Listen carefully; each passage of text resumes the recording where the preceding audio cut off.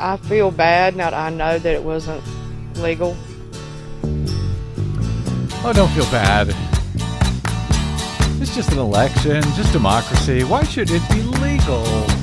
Well, I don't know why I came here tonight. That's why. I got the feeling that something ain't right. Oh, it ain't. I'm so scared in case I fall off my chair. And I'm wondering how I'll get down the stairs. Clowns to the left of me, jokers to the right. Here I am, stuck in the middle with you. I am. Yes, I'm stuck in the From middle Pacifica with you. Radio in Los Angeles, this is the BradCast as heard on KPFK 90.7 FM in LA. Also up in Red Bluff and Redding, California on KFOI, and Round Mountain on KKRN, and in Eureka on KGOE. Up in Oregon on the Central Coast on KYAQ, Cottage Grove on KSO, and on KEPW in Eugene. In Lancaster, Pennsylvania on WLRI, Maui, Hawaii's KAKU, Columbus, Ohio's WGRN, Palinville, New York's WLPP, in Grand Rapids, Michigan on WPRR, in New Orleans on WHIV, Gallup, New Mexico's KNIZ, in Concord, New Hampshire on WNHN, KPSQ in Fayetteville, Arkansas, KODX in Seattle, and AM 950 KTNF in Minneapolis, St. Paul. We also stream coast to coast and around the globe every day for your listening pleasure on the internets. On the Progressive Voices channel, Netroots Radio, Indie Media Weekly, FYI Nation, NicoleSandler.com, Radio Free Brooklyn, GDPR Revolution 99, Workforce Rising, Deprogrammed Radio, and Detour Talk. Blanketing planet Earth 5 days a week. I am Brad Friedman, your friendly investigative blogger, journalist, troublemaker, muckraker, all-around swell fellow, says me from bradblog.com. Thank you very much for joining us today. Well, our friend Ari Berman of Mother Jones has a nice way of summing things up on Twitter, whether he realized he might have been summing up today's BradCast or not. He says, 1, Republicans used massive voter suppression to win in Georgia. 2, committed blatant election fraud to win in North Carolina. 3, is now stripping Democrats of power in Wisconsin, Michigan, and North Carolina in legislative coups. All part of a strategy to undermine democracy by any means necessary. That sounds about right. Don't by it? any means necessary. Hi, Desi Doyen. Hello. Yeah, it does sound about right. This is a party that may now be in its death throes. We've got a lot on all of that to get to today. But first, all of the living former presidents of the United States and the current one gathered at the National Cathedral in Washington, D.C. on Wednesday to attend the funeral service for the 41st President George Herbert Walker Bush, who passed away last Friday at the age of 94. His casket is now on the way back to Texas, where the former one-term president, who served from 89 until 1993, will lie in repose at the family's St. Marin's Episcopal Church in Houston before being taken by train to College Station in Texas and finally interred at the George H.W. Bush Presidential Library and Museum at Texas A&M University on Thursday evening. Wednesday was designated as a national day of mourning by President Donald Trump. It's the first such farewell to a president in over a decade. U.S. flags are flying at half-staff, and U.S. markets, including trading on the New York Stock Exchange and NASDAQ, are closed in recognition of that day of mourning. The last time the market closed to mark the death of a president was in January of 2007, which I guess is why I'll forgive myself for not remembering that this sort of thing happens. It's been a long stretch without one. Yeah, that we shut down the markets, there's no mail delivery, etc. That was in the wake of President Gerald Ford's death at the time in 2007. And the last time that markets closed outside of a regular holiday was Desi Doyen. Do you have any idea when that was? No. Little quiz for you there. Okay, I'll give you a hint. It was October 29 and October 30 of 2012. Any idea? No. That was during the worst of Hurricane Sandy. Oh, yes. And Investors Business Daily notes that was the first weather-related consecutive day closure of stock trading since 1888. Well, there you have Thought it. you'd have that written on your cheat sheet somewhere. Speaking of the markets, we'll see if they bounce back on Thursday after the unusual closure on Wednesday, but here's just one reason, one problem with having a complete liar who just makes crap up as the president of the United States. On Tuesday, the Dow fell some 800 points, largely because it became clear to traders that Donald Trump had simply been making crap up the day before when he claimed that he had worked out a trade truce with China, leading to a rally on Monday. Evidently, which seems like folks, frankly, should have realized this by now, it was all BS. Who could have guessed it? The Trump administration raised doubts on Tuesday about the substance of a U.S.-China trade ceasefire, contributing to a broad stock market plunge and intensifying fears of a global economic slowdown, according to AP. Investors had initially welcomed the truce that the administration said had been reached over the weekend in Argentina between Presidents Donald Trump and China's Xi Jinping. And that sent stocks up on Monday, but on Tuesday, after a series of, AP puts it nicely here, confusing and conflicting words from Trump and some senior officials, stocks tumbled. White House aides have been struggling to explain the details of what the two countries actually agreed on, if anything at all. And China has not confirmed that it made any of the concessions that Trump had claimed on Sunday and on Monday. Trump and White House aides promoted this U.S.-China agreement in Buenos Aires as a historic breakthrough that was going to ease the trade tensions and potentially reduce tariffs. They announced that China had agreed to buy more American products and to negotiate over the administration's assertion that Beijing steals American technology. Media reported those claims as if they were actually accurate for some reason, given that they came from the White House and from Trump, who tweeted on Sunday, quote, "China has agreed to reduce and remove tariffs on cars coming into China from the U.S. Currently, the tariff is 40%. The markets rallied in response on Monday, but apparently, who could have guessed it? It was a complete lie. By Tuesday morning, Trump was making his tariff threats again in a whole series of tweets. One of them read, "President Xi and I want this deal to happen, and it probably will," he tweeted. But well, that's some backtracking. Yeah, just a little. But if not, he said, "Remember, I am a tariff man. When people or countries come in to raid the great wealth of our nation, I want them to pay for the privilege of doing so." Trump added that a 90-day timetable for negotiators to reach an agreement had begun. His aides would see, quote, "whether or not a real deal with China is actually possible." You mean a real deal like the one you said was a real deal just the day before, Mr. President?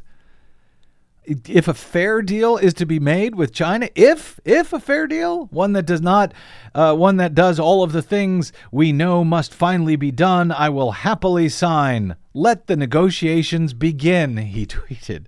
Let them begin. 2 days earlier, he said that China had agreed to a deal. White House officials from Treasury Secretary Steve Mnuchin to Chief Economic Advisor Larry Kudlow spent the day on Tuesday saying stuff like, "If a deal is reached, we are hopeful," etc., which led to the plummet in the markets on Tuesday when investors suddenly realized that Donald Trump was full of BS. Yes, thank you. And that China had not yet, in fact, agreed to anything. In his "I am a tariff man" tweet, by the way, Trump also said about tariffs on foreign imports that he imposed coming in from China and elsewhere, which are already hurting farmers and others. He said, tariffs, quote, will always be the best way to max out our economic power. We are right now taking in billions in tariffs. Make America rich again. Good God. He still doesn't understand how tariffs work, does he? Apparently not, which just is mind-blowing to me. Either that or he doesn't care. I mean, we don't take in case you're confused by the crap you're hearing from this president, we do not take in anything in tariffs. Those are taxes on the American people. They are not paid by China, as Donald Trump still seems to think. I mean, is it possible that the president of the United States does not actually realize this, does not really actually know how tariffs work? I mean, he says this over and over again, that China and other countries are now paying us billions in tariffs, that it's making America rich. They don't pay us tariffs. Those are taxes that the American people pays on goods that come in from other countries. I mean, is it possible that his economic advisors can't bring themselves to explain how tariffs actually work? Is that possible? It's very possible, but I think more of it is that he is unteachable. He will not learn. He refuses to learn. So no matter how many times or how many different ways they explain it, like a child, he will not comprehend it. Is it that he doesn't comprehend it, or does he just not give a damn? And That he thinks, too. and that he thinks his supporters are so stupid, his supporters who are the ones paying these taxes on imported goods, that they're stupid enough that he can just keep saying this over and over again. They'll actually think it's the case. I mean, it's amazing. I really don't know the answer to that question. All right, but it boggles the mind. It really does. Okay, in other news that is only slightly less crazy-making today, Republican Brad Raffensperger won a runoff election on Tuesday to become Georgia's next Secretary of State, taking over the office at the center of a debate over over voter access and election security in Georgia, the southern state, according to AP. They say he won, and usually we cheer anybody named Brad winning anything, but according to AP, they've declared this over, and maybe it is, but I should also note that AP has had to withdraw a number of calls that they have made in this year's midterms. But if the current numbers stand in Georgia, most of which were recorded on 100% unverifiable touchscreen voting systems, so they're unlikely to change, I suspect, but have no way of knowing, that AP may be right here and the Republican may have won this runoff on Tuesday in Georgia for Secretary of State. With all precincts reporting those unverifiable votes from the machines, Raffensperger is up over Democrat John Barrow by 4 points, or about 57,000 votes out of more than 1.5 million tallied so far.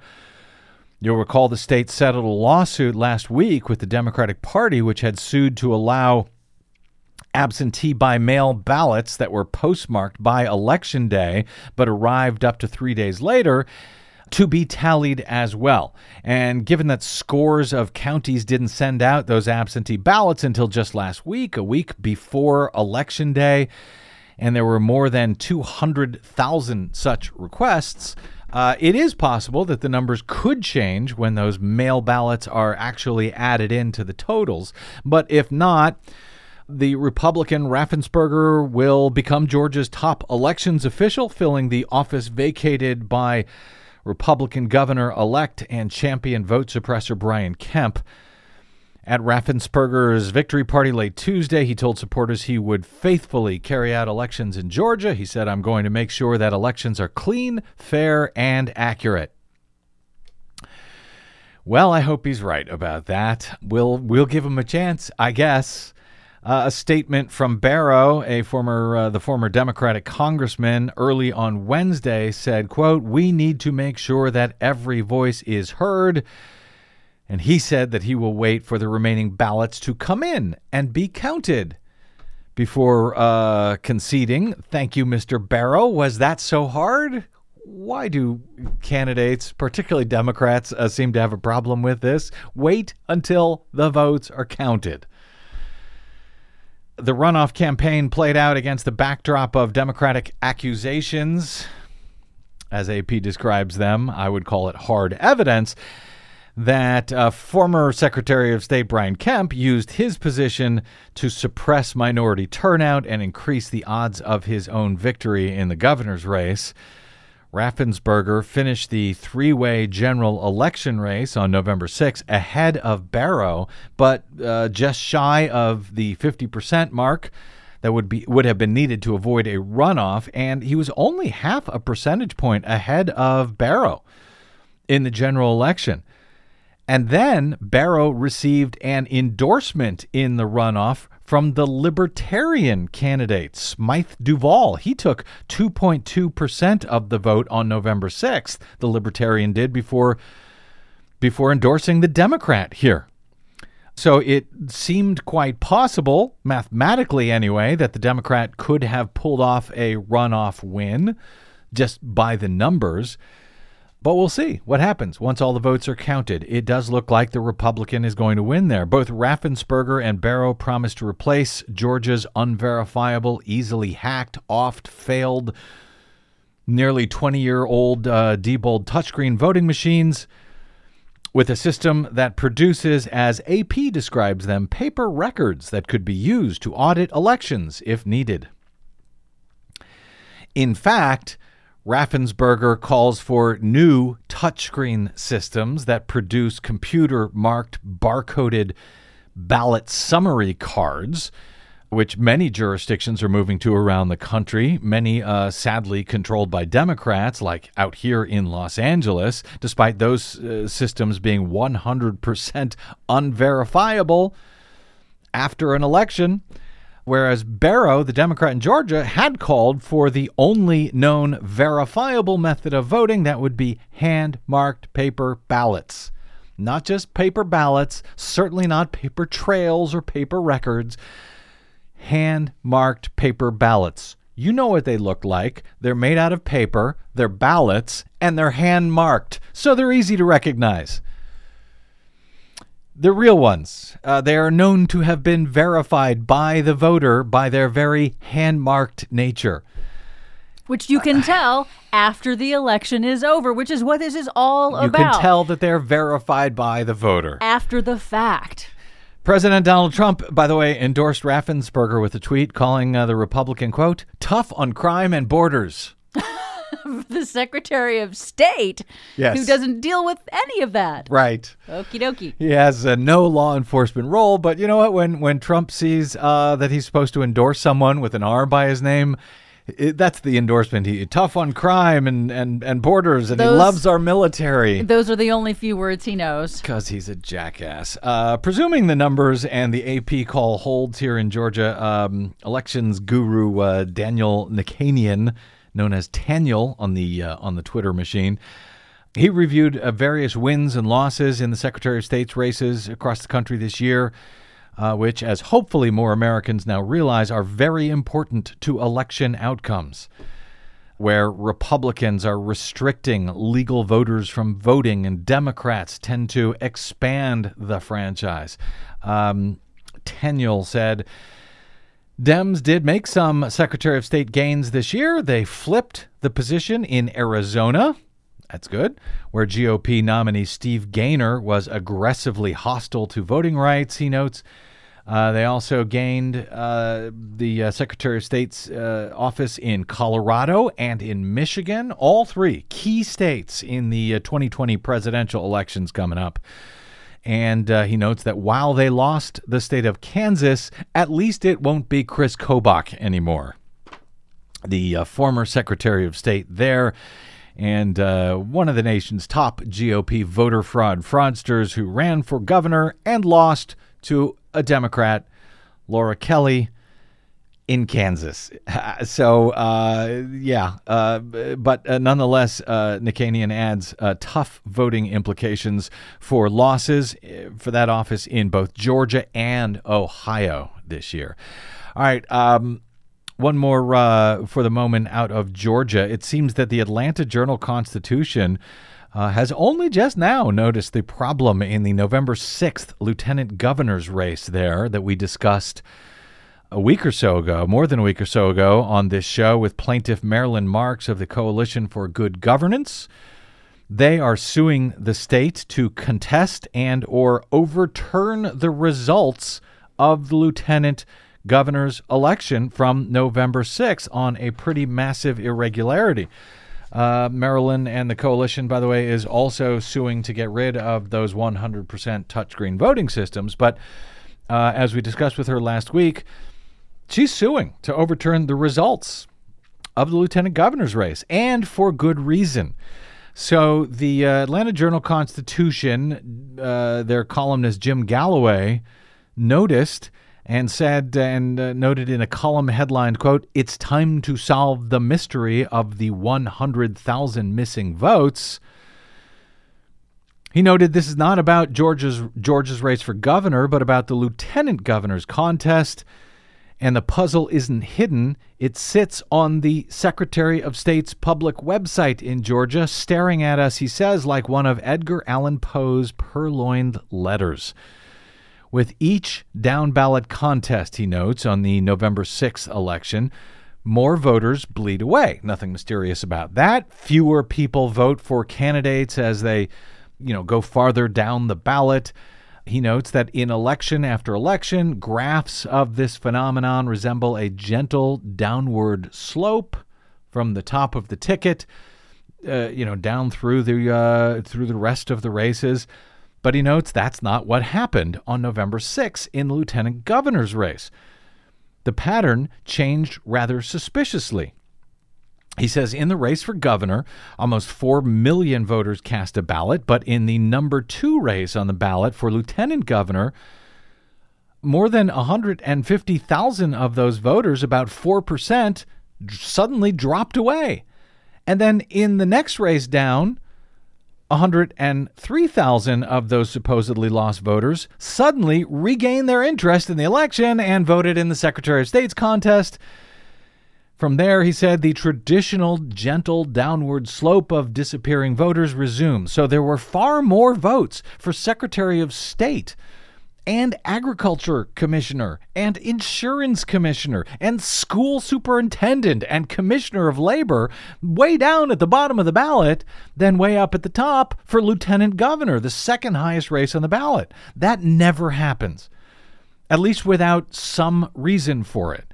And there is no reason for it here. It's not like there was a controversial candidate or something running for lieutenant governor.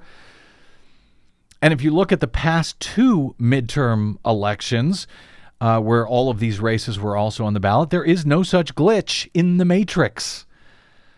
There's no sudden dip from what they call residual votes, votes that were not counted for some reason because they were undervotes or overvotes.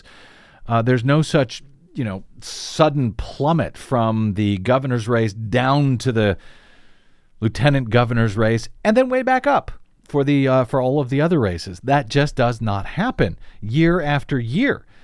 And he's got a graph at his piece on at AJC showing the previous elections in 2014 and in 2010. There is no other situation like that in all of those previous elections. So what happens here? What explains this? Right now, nobody knows, and that's why Maryland has contested the results in that race. Even though the Democrat who reportedly lost, Sarah Riggs Amico, she did not contest the race for some reason. She's very interested, however, and concerned and has been studying this. She now tells the Journal-Constitution that this, quote, needs to be looked at as a question of election integrity. Well, I would say so.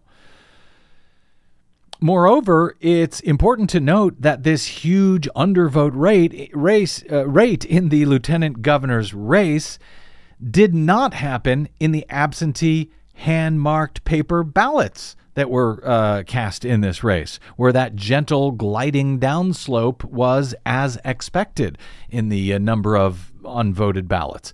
It only happens on the 100% unverifiable touchscreens that we have been warning you about for a decade and a half now on this show and at bradblog.com. As I said, we discussed that issue a week or so ago on the BradCast with the plaintiff in the case, but Georgia's top newspaper is just now noticing. Go figure. Better late than never. Even they can see the weird anomaly and say, Yeah, but it took them. How long did it take them? Anyway, hope we were able to help you there, AJC. The Coalition for Good Governance is seeking an explanation and a forensic analysis of the machines, the tabulators, the ballot programming in this race to try to figure out what happened. Hopefully, it will result in the first such post-election forensic analysis of one of these systems in history. We will be watching. All right, before we get to a break here, one piece of good news on Tuesday from runoff elections that were held elsewhere. As Martin Luther King told us, the arc of the moral universe is long, but it bends toward justice. Well, it is long indeed, but it has finally bent towards a bit of justice in Little Rock, Arkansas on Tuesday.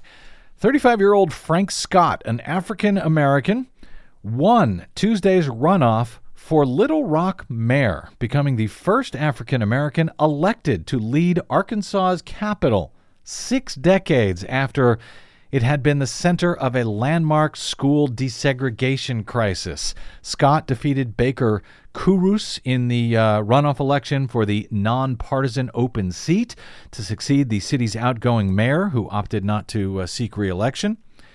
Scott served as an advisor to the state's former Democratic governor, Mike Beebe, and on the State Highway Commission, he assembled a coalition that crossed racial and political lines. His supporters included Democratic state legislators from the area and prominent Republicans, such as Will Rockefeller, grandson of Arkansas's first Republican governor since Reconstruction. He also was endorsed by New Jersey Senator Cory Booker, Democrat who's considering running for president in 2020. Scott said he was not running to be Little Rock's first elected black mayor, but had sought to bridge some of the city's biggest divides, including race, income, and geography. He said, if you believe it's time to unify the city, let's do it, according to his comments to supporters on Tuesday night. Scott's election comes as race remains a dividing line still in Little Rock all of these years later, long after 9 black students, you'll recall, were escorted past an angry white mob into Little Rock's Central High School back in 1957. In recent years, the city's police department has faced questions about its tactics, including its use of no-knock warrants. The state took over the Little Rock School District 3 years ago, and community leaders have compared that takeover to Governor Orville Faubus's efforts to block integration so many years ago. Kurus, who lost the race, is a 64-year-old attorney and businessman. He had been appointed superintendent of the district after the takeover, but his contract was not renewed because he opposed the expansion of charter schools in the district, which rallied Democratic lawmakers and community leaders to his defense. Kurus is white. He had also called unifying the city one of his goals in the campaign. And he told supporters after conceding the race on Tuesday night, quote, "Let's don't give in to the things that divide us. Let's get together, work hard, and make this a better place." Scott's election makes him the highest profile black official in a state that hasn't elected an African American to Congress or statewide office since Reconstruction after the Civil War. His election also comes after a year where African Americans have made gains elsewhere in the state. In Pulaski County, where Little Rock is located, this year they elected their first black sheriff and county clerk. Several other Arkansas cities have also elected their first black mayors this year. So see, there's some good news for you. We'll I'll take it. Yeah. Let's take a quick break here and See if we're getting any closer. The arc of the moral universe, it is long, but hopefully it is bending towards justice. I don't know if it's getting any closer to justice or not in that GOP election fraud case in the U.S. House in North Carolina. There are signs, however, that it might be. Maybe less so in Wisconsin. We'll see, where the GOP has pulled off another coup overnight. Take a quick break and we'll come back with that and much more on the BradCast. I'm Brad Friedman. Don't touch that dial.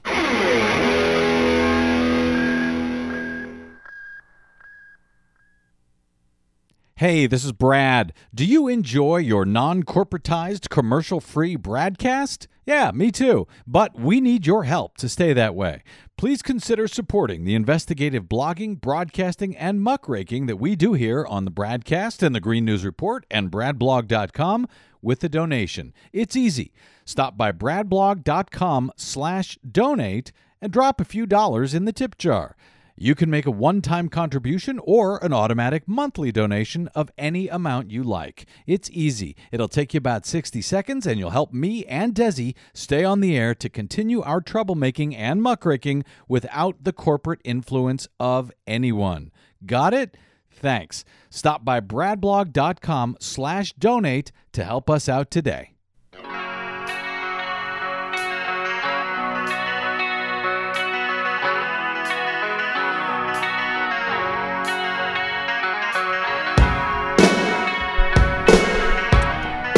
Welcome back. It's your BradCast. I'm Brad Friedman from bradblog.com. A second woman has now come forward claiming that a Bladen County, North Carolina electioneer, a GOP contractor, paid her to collect absentee ballots for last month's midterm elections. Now, collecting others' absentee ballots, paid or not, in North Carolina is illegal.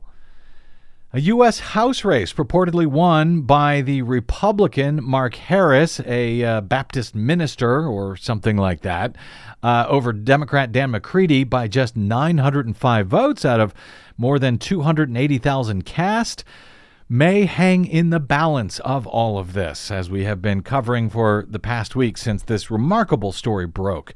Cheryl Kinlaw told WSOC-TV in Charlotte, talked to their reporter Joe Bruno, and said that Leslie McCrae Dowless Jr., that's the GOP contractor in question, paid her $100 to collect ballots in their district, in the 9th District, in Bladen County, North Carolina. That's one of 6 or 7 counties, I believe, that make up the 9th District. She added that Dowless, quote, has been doing this for years. Kinlaw said that she never mailed the ballots that she collected from people in Bladen County and that she instead handed them over to Dowless. She said she was unaware that what she was doing was illegal. Joe Bruno of WSOC 9 posted his exclusive interview with this woman yesterday, who also responded to the charge that Dowless instructed her to tell people who to vote for, and in fact to vote for the Republican House candidate, Mark Harris. I feel bad now that I know that it wasn't legal, but I did at the time. I didn't know. Like Eason, Kinlaw didn't mail the ballots. She gave them to Dowless. I don't know what happened to him after that. I know there was stacks of them on his desk. Yeah. Were you told to tell people about certain candidates? Well, if he said kind of boost them whenever you're talking to people, and I tell people, vote for who you think's right. But he was more like, you need to get Mark Harris in here and you need to get McVicker in here. And I was like, well, McVicker's already in there. And like, you got to keep him in there. So and I'm like, okay. I still just told people, vote for who you want to vote for. Do you feel McCrae Dowless swayed the election?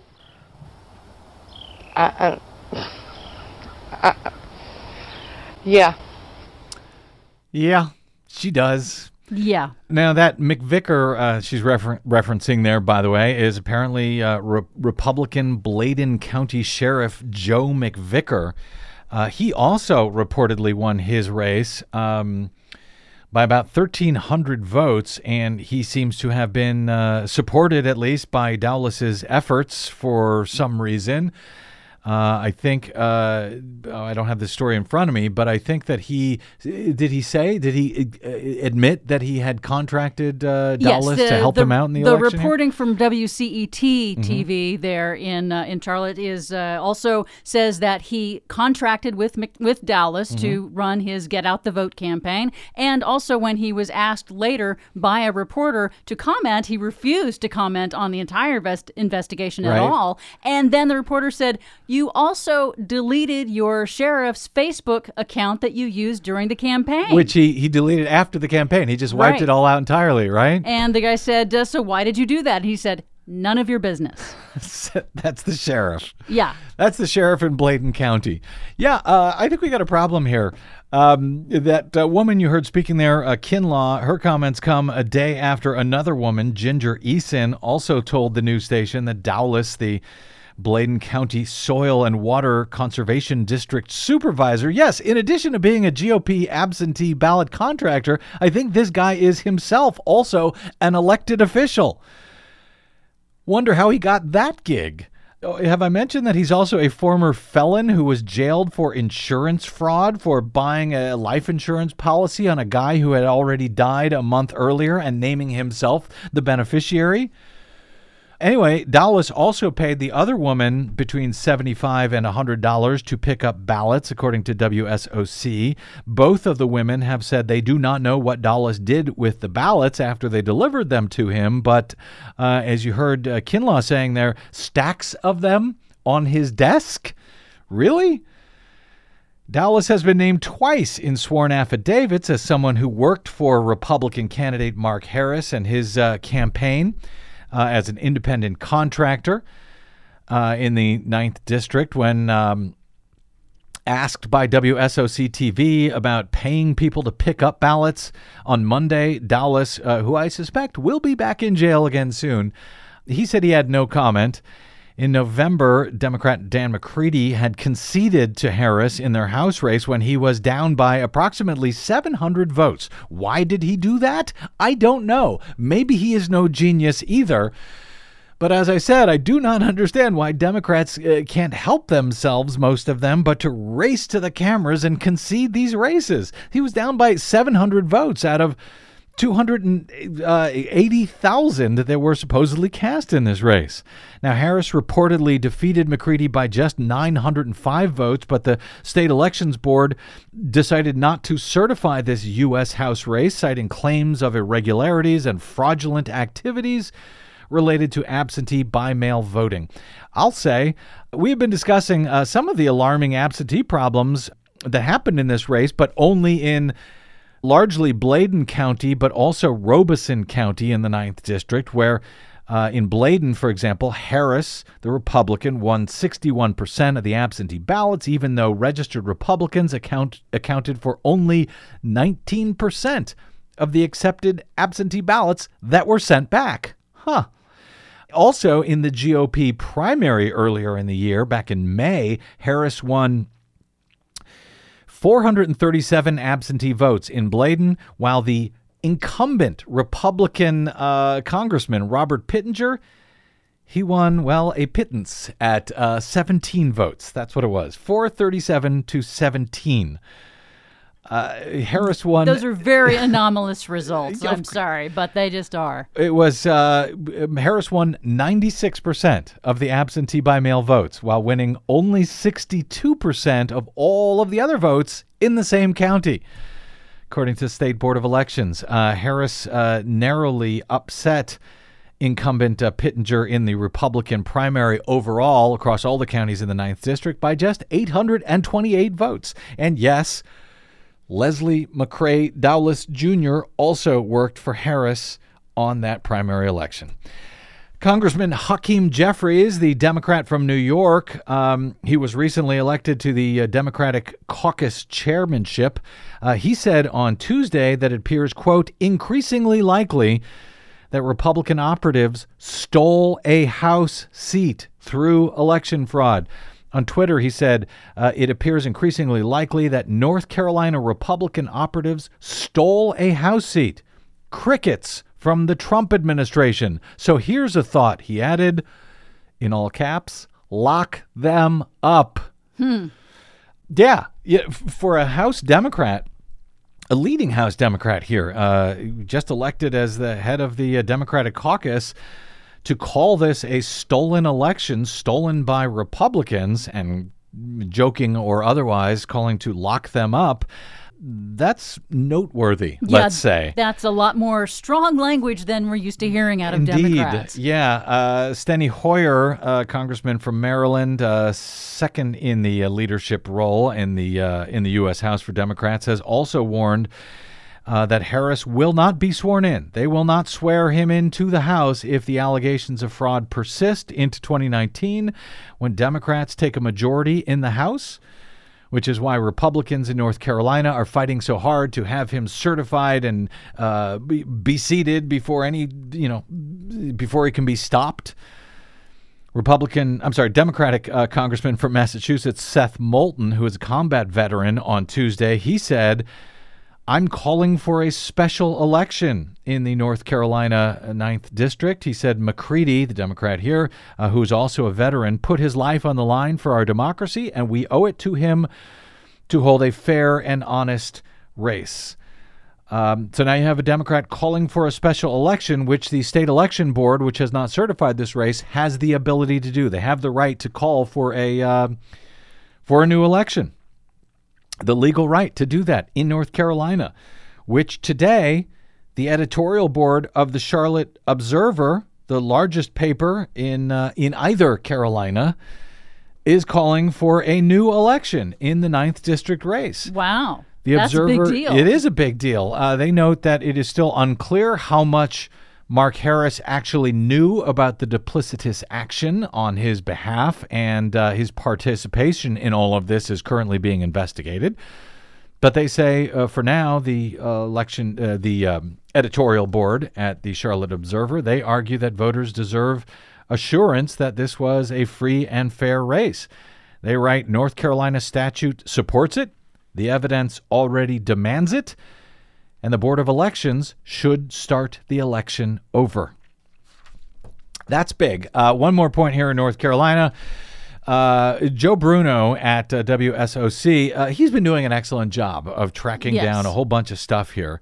But he had to tweet on Tuesday, quote, an FYI, according to the NCSBE, that's the North Carolina State Board of Elections, this isn't a voter fraud investigation. This is an absentee ballot fraud investigation and or an election fraud investigation. He had to say that. I'm glad he did. And I don't know if he had been calling it voter fraud previously, a voter fraud investigation, but it's not. It is not. I've been trying to point that out. It is amazing how difficult this seems to be for journalists who have been reporting this as voter fraud. There is zero evidence that any voters did anything wrong. Leave them alone. The voters were the ones who were defrauded by this scheme. And yes, I had to tweet as much to the Washington Post last week, who should know better, but apparently they do not. They referred to a voter fraud investigation in the 9th District like 3 different times in one of their stories. It was otherwise a good story, except it kept talking about concerns about voter fraud. And in fact, I was able to find that story yesterday. And yes, thankfully, after I yelled at them on Twitter, it looks like they have removed the reference to voter fraud, and now they just call it fraud. So a fraud investigation. Okay, fine. Close enough. At least we're not blaming the voters. That matters. Yeah, but let's be clear. This is election fraud, and it shows just how sticky these false Republican memes are. Well, that's right. As a talking point, because it's now infiltrated into all of these journalists who really should know better. You think? Voters have been claiming, Republicans have been claiming this massive voter fraud for years that actually does not exist, at least not at the polling place. And this is in North Carolina, where Republicans are this very week pushing a photo ID voting restriction bill through their legislature in the lame duck, as we talked about on yesterday's show, before they lose their supermajority to override vetoes from the Democratic governor, Roy Cooper. So this matters. And yet, you know what? In North Carolina, where are all the GOP voter fraudsters? Where is Donald Trump? Where's Chris Kobach in Kansas talking about all this fraud? They're not saying nothing about what's going on in North Carolina, where we have actual case of election fraud that may have actually changed the results of a U.S. House race. None of those usual GOP voter fraudsters are out there yelling and screaming about this actual election fraud. They are, in fact, nowhere to be found. All right. Speaking of that, and you know what? I have another, I'm going to have to hold it, I guess, for tomorrow. Another case of election fraud in another state, also, by Republicans. We'll tease that and try to get to it tomorrow. God knows we'll have plenty of time tomorrow, right? What could possibly go wrong? Because I want to seal up for now, speaking of lame duck sessions, what happened in Wisconsin this morning, barely as the sun began to rise, as desperate Republicans continue, and once again involving pretend voter fraud on their part. Well, we'll take a quick break and we'll come back and let you know what happened in Wisconsin. It's just amazinger and amazinger as this Republican Party is beginning to behave like a political party in its death throes. And frankly, nowhere more so right now than in Wisconsin. Quick break and we're back. I'm Brad Friedman. This is the BradCast.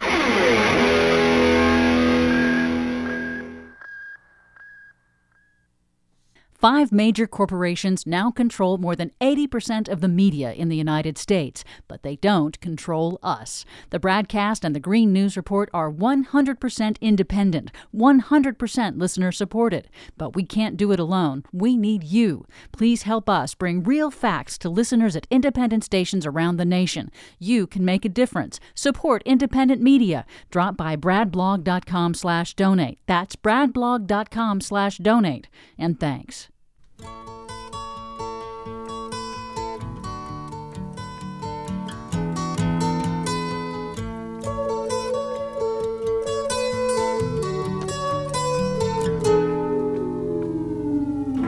Comes the sun, here comes the sun, I say it's alright.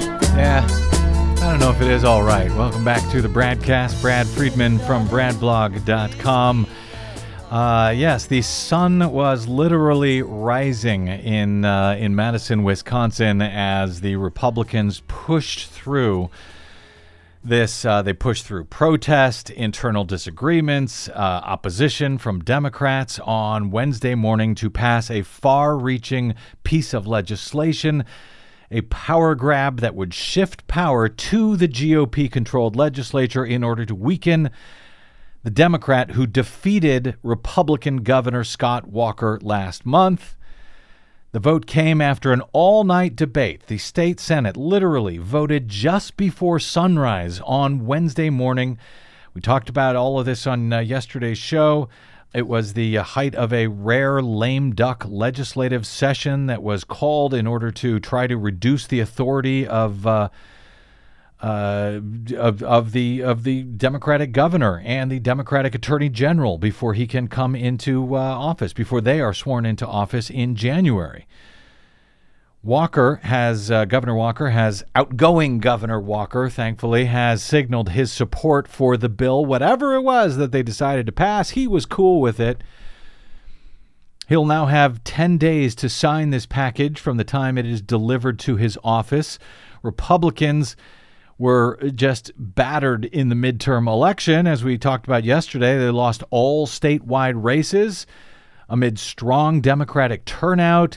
Nonetheless, they retained legislative majorities thanks to what Democrats say are gerrymandered districts that tilt the map, Well, it's not. That's AP again. I think not Democrats don't say that. They are gerrymandered, and it is a tilted map.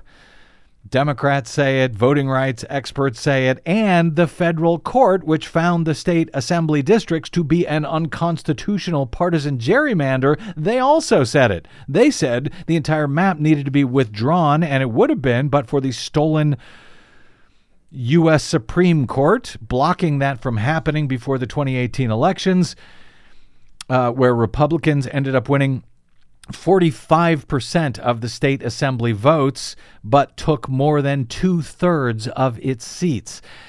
The new legislation that was passed on Wednesday morning protects some of the GOP achievements, as it's nicely called here, in recent years, including a work requirement for some people who receive state health care and the state's role in a lawsuit seeking to overturn the Affordable Care Act or Obamacare. The bill could also make it harder for Governor-elect Tony Evers to renegotiate a $3 billion taxpayer subsidy to Foxconn Electronics. That's the Chinese manufacturing company, in a deal that was spearheaded by Walker. They're giving the company $3 billion worth of tax cuts in order to build a new factory there. Tony Evers said in a statement, quote, "Wisconsin has never seen anything like this. Power-hungry politicians rushed through sweeping changes to our laws to expand their own power and override the will of the people of Wisconsin who asked for change on November 6th. In neighboring Michigan, Republicans are discussing taking similar action of their own before a Democratic governor and a Democratic secretary of state can take over there. In North Carolina, lawmakers did the very same thing 2 years ago, and they are, when a Democratic governor was elected, and they are doing so again this year in order to adopt a polling place photo ID voting restriction to get that passed through the lame duck, which would probably be vetoed by the Democratic governor there now. But they still have a supermajority for a scant few more days in North Carolina, so they're trying to jam this through so they can override any potential veto, this photo ID voting restriction, which the Republicans claim is needed to stop voter fraud. Meanwhile, an actual election apparently has been stolen by Republican election fraud, absentee fraud, which the photo ID measure they're trying to jam through doesn't deal with at all. It doesn't deal with absentee voting at all.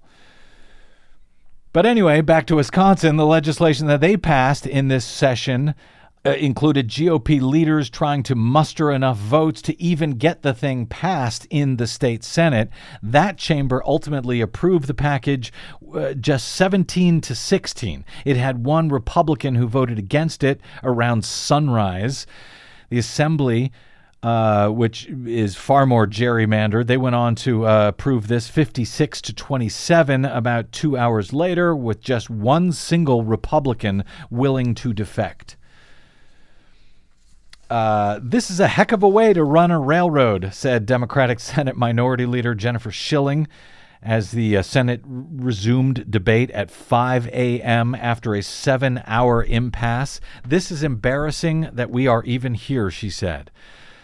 Scott Walker, for his part, he was booed and heckled by protesters on Tuesday during a Christmas tree lighting ceremony in the Capitol Rotunda, where there had been protests for the past several days since this bill was introduced last Friday. Suddenly, out of nowhere, he's in his final weeks as governor. Faced with a Democratic governor for the first time in 8 years, Republicans came up with a package of lame duck bills to preserve their priorities and to make it harder for Evers to enact his.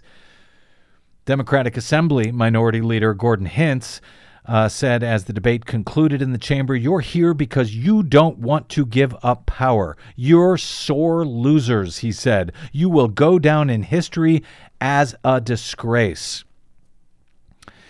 And speaking of history, he may be right about that. Last night, the Milwaukee Journal-Sentinel reported that Sheldon Lubar has been a powerful and influential Republican in Wisconsin for decades. He was a strong supporter of Governor Walker, but not anymore.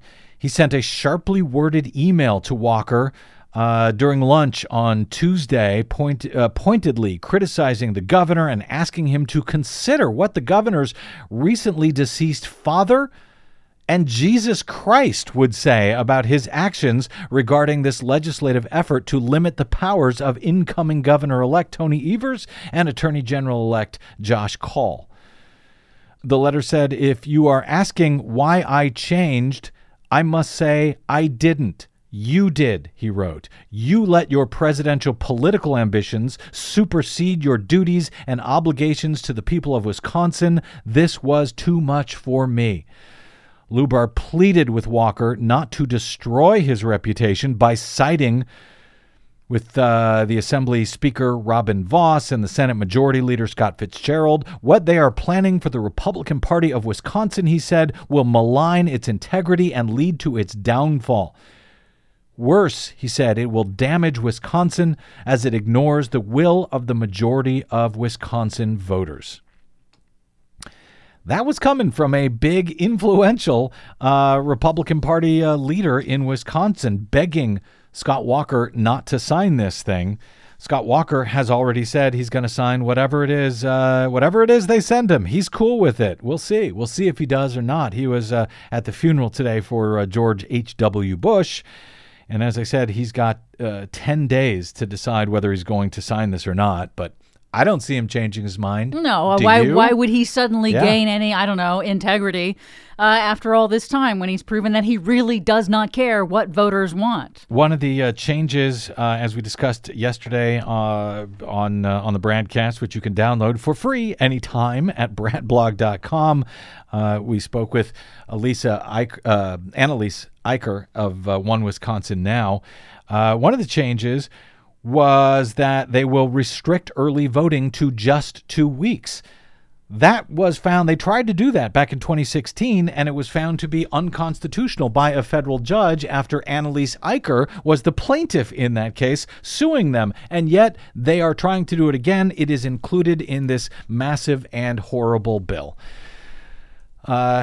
As David K. Johnson, the investigative reporter, said, Wisconsin Governor Scott Walker's partisan power grab strategy as he leaves office shows he would be he's a would-be tyrant supported by GOP dark money oligarchs who don't believe in democracy except when they are in control. Sounds about right. This is not how a healthy political party behaves. This is a desperate party acting as if it is in its death throes. And at this point, hopefully it finally is. Yeah. Doesn't bode well for 2020 when you've got Republicans fighting very hard not to give up power. My thanks to our producer, Desi Doyen, and to all of you for spending a portion of your day or night with us. If you missed any portion of today's show or any other, as I said, download it from bradblog.com. You can drop me email if you like. I am BradCast at bradblog.com. On the Facebooks and the Twitters, I am the Brad Blog. And my thanks, as ever, to those of you who stopped by bradblog.com/donate before the end of the year to support real, independent, progressive reporting, investigative reporting, and troublemaking and muckraking over your public airwaves. That's bradblog.com/donate. All right, that is it. Until we meet again tomorrow, I hope. I'm Brad Friedman. Good luck, world.